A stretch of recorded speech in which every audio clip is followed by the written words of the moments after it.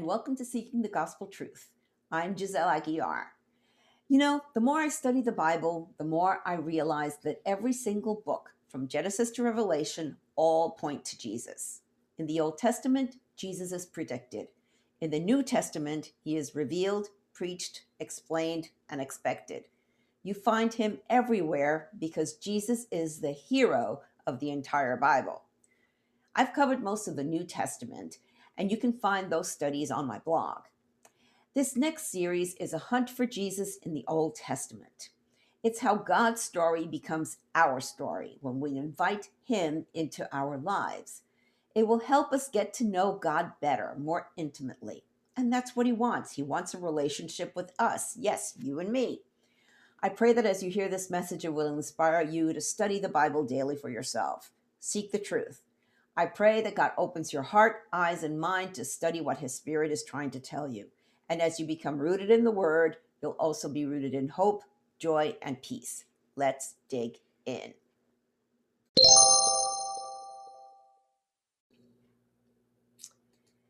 Genesis chapter 3, Eden destroyed, how the power of grace defeats the influence of Satan. Adam and Eve had it made. They were living in what we'd consider utopia, the Garden of Eden. They had each other, the freshest vegan diet, animals to play with. They were to have kids and populate the earth with God's own image. Too bad they blew it. All they had to do was stay away from one tree. But no. Enter Satan, the devil, Lucifer, disguised as a snake to tempt Eve. One wrong choice, and they destroyed their utopia. Let's dig in. We're in Genesis chapter 3, the fall. Now the serpent was more crafty than any of the wild animals the Lord had made. He said to the woman, "Did God really say you must not eat from any tree in the garden?" The woman said to the serpent, "We may eat fruit from the trees in the garden, but God did say you must not eat fruit from the tree that is in the middle of the garden, and you must not touch it, or you will die." You will not certainly die," the serpent said to the woman, "for God knows that when you eat from it, your eyes will be open and you will be like God, knowing good and evil." When the woman saw that the fruit of the tree was good for food and pleasing to the eye and also desirable for gaining wisdom, she took some and ate it. She also gave some to her husband who was with her, and he ate it. Then the eyes of both of them were open, and they realized they were naked. So they sewed fig leaves together and made coverings for themselves. Then the man and his wife heard the sound of the Lord as he was walking in the garden in the cool of the day, and they hid from the Lord God among the trees of the garden. But the Lord God called to the man, "Where are you?" He answered, "I heard you in the garden, and I was afraid because I was naked, so I hid."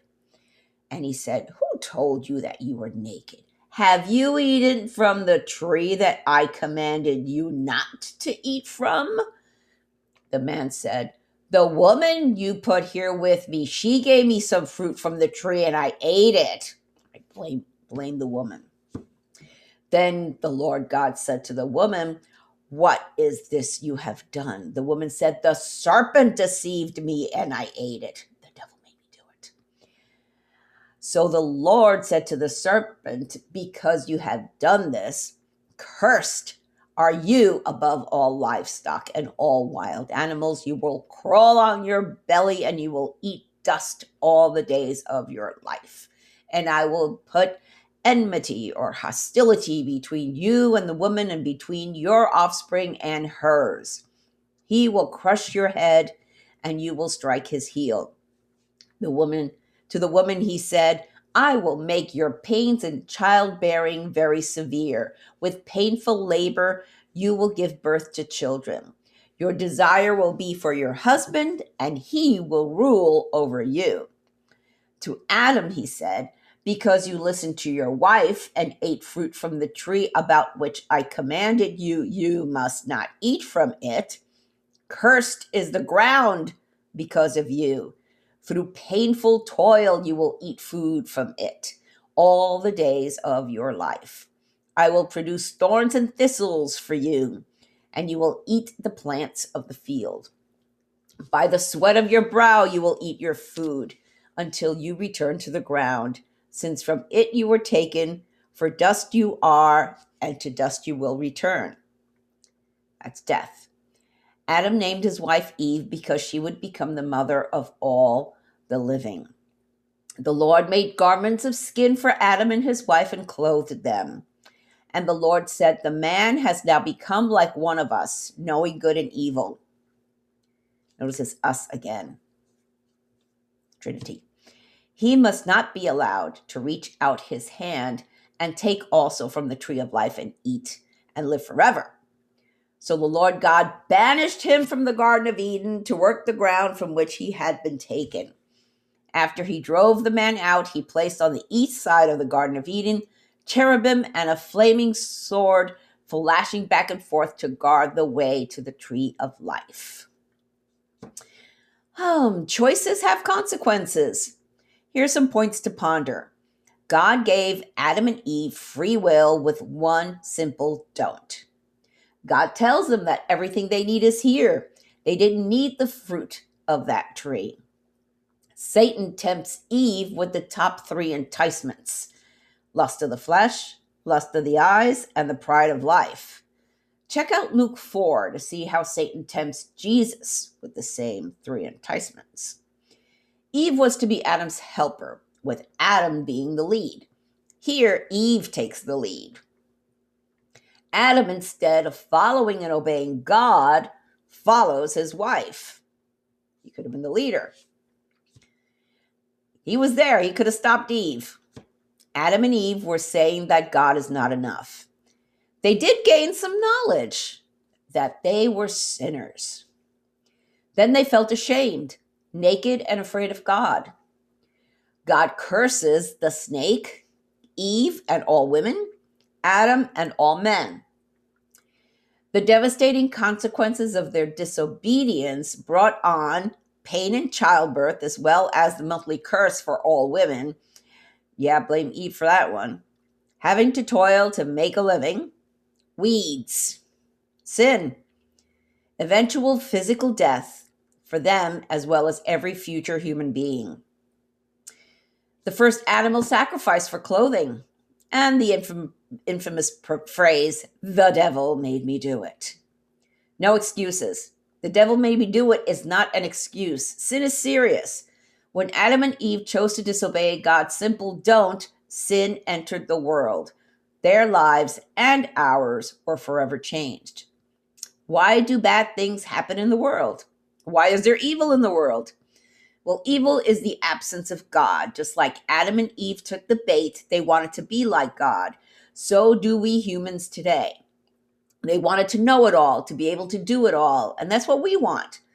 With the eating of the forbidden fruit, they give Satan a foothold in the world of humankind. We, Eve's offspring, fight Satan's evil every day as part of God's curse. However, there is good news. There is a promise here of hope through God's gift of grace. We have God's plan to save the world through his grace. Jesus, Eve's offspring, seed, child, descendant, will crush Satan. Oh, by the way, Eve is not Mary. Whoever came up with that idea is certainly a false teacher.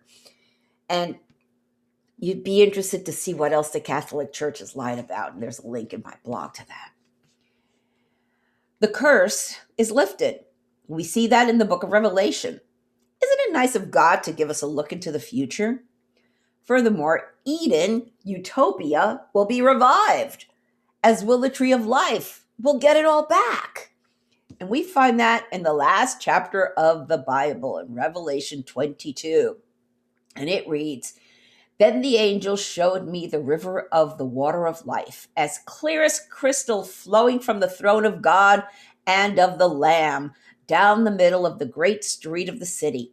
On each side of the river stood the tree of life, bearing 12 crops of fruit, yielding its fruit every month. and the leaves of the tree are for the healing of the nations. No longer will there be any curse. The throne of God and of the Lamb will be in the city, and his servants will serve them. They will see his face, and his name will be on their foreheads. There will be no more night. They will not need the light of a lamp or the light of the sun, for the Lord God will give them light, and they will reign forever and ever. But there's a caveat. Jesus said in the previous chapter of Revelation 21, verses 7 through 8, those who are victorious will inherit all this, and I will be their God, and they will be my children. But the cowardly, the unbelieving, the vile, the murderers, the sexually immoral, those who practice magic arts, anything the occult, the idolaters, all liars, will be consigned to the fiery lake of burning sulfur. This is the second death. It's your choice. Just like Adam and Eve had free will, you do too.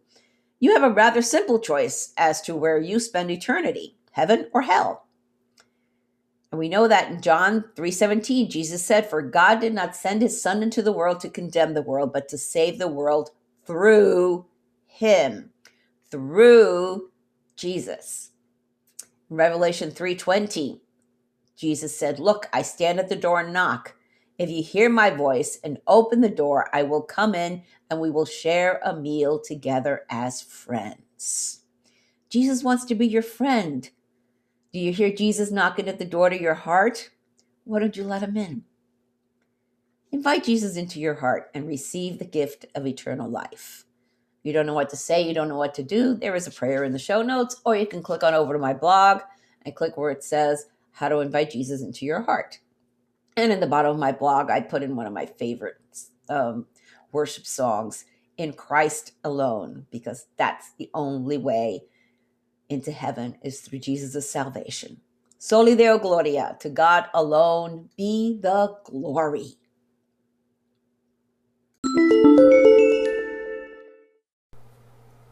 Thank you for listening to this episode. I pray that the Holy Spirit, the author of Scripture, touched your heart to reveal the gospel truth that our hope of salvation is through Jesus Christ alone.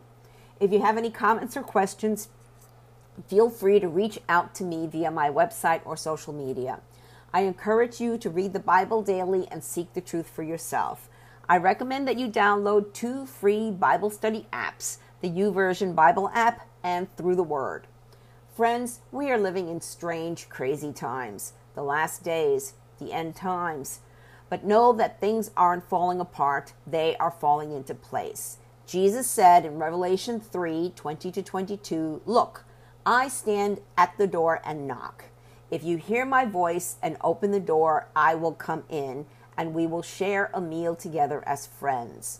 Those who are victorious will sit with me on my throne, just as I was victorious and sat with my Father on his throne." Anyone with ears to hear must listen to the Spirit and understand what he is saying to the churches. Jesus is knocking. It's up to you to open the door. Peter told us in 2 Peter 3:9, the Lord isn't really being slow about his promise, as some people think. No, he is being patient for your sake. He does not want anyone to be destroyed or perish, but wants everyone to repent. Jesus is coming back soon. Are you ready? Repent of your sins and invite Jesus into your heart right now. If you don't know what to say, there's a prayer in the show notes and on my blog. Jesus said in Matthew 24:14, "And the good news about the kingdom will be preached throughout the whole world, so that all nations will hear it, and then the end will come." Soli Deo Gloria, to God alone be the glory.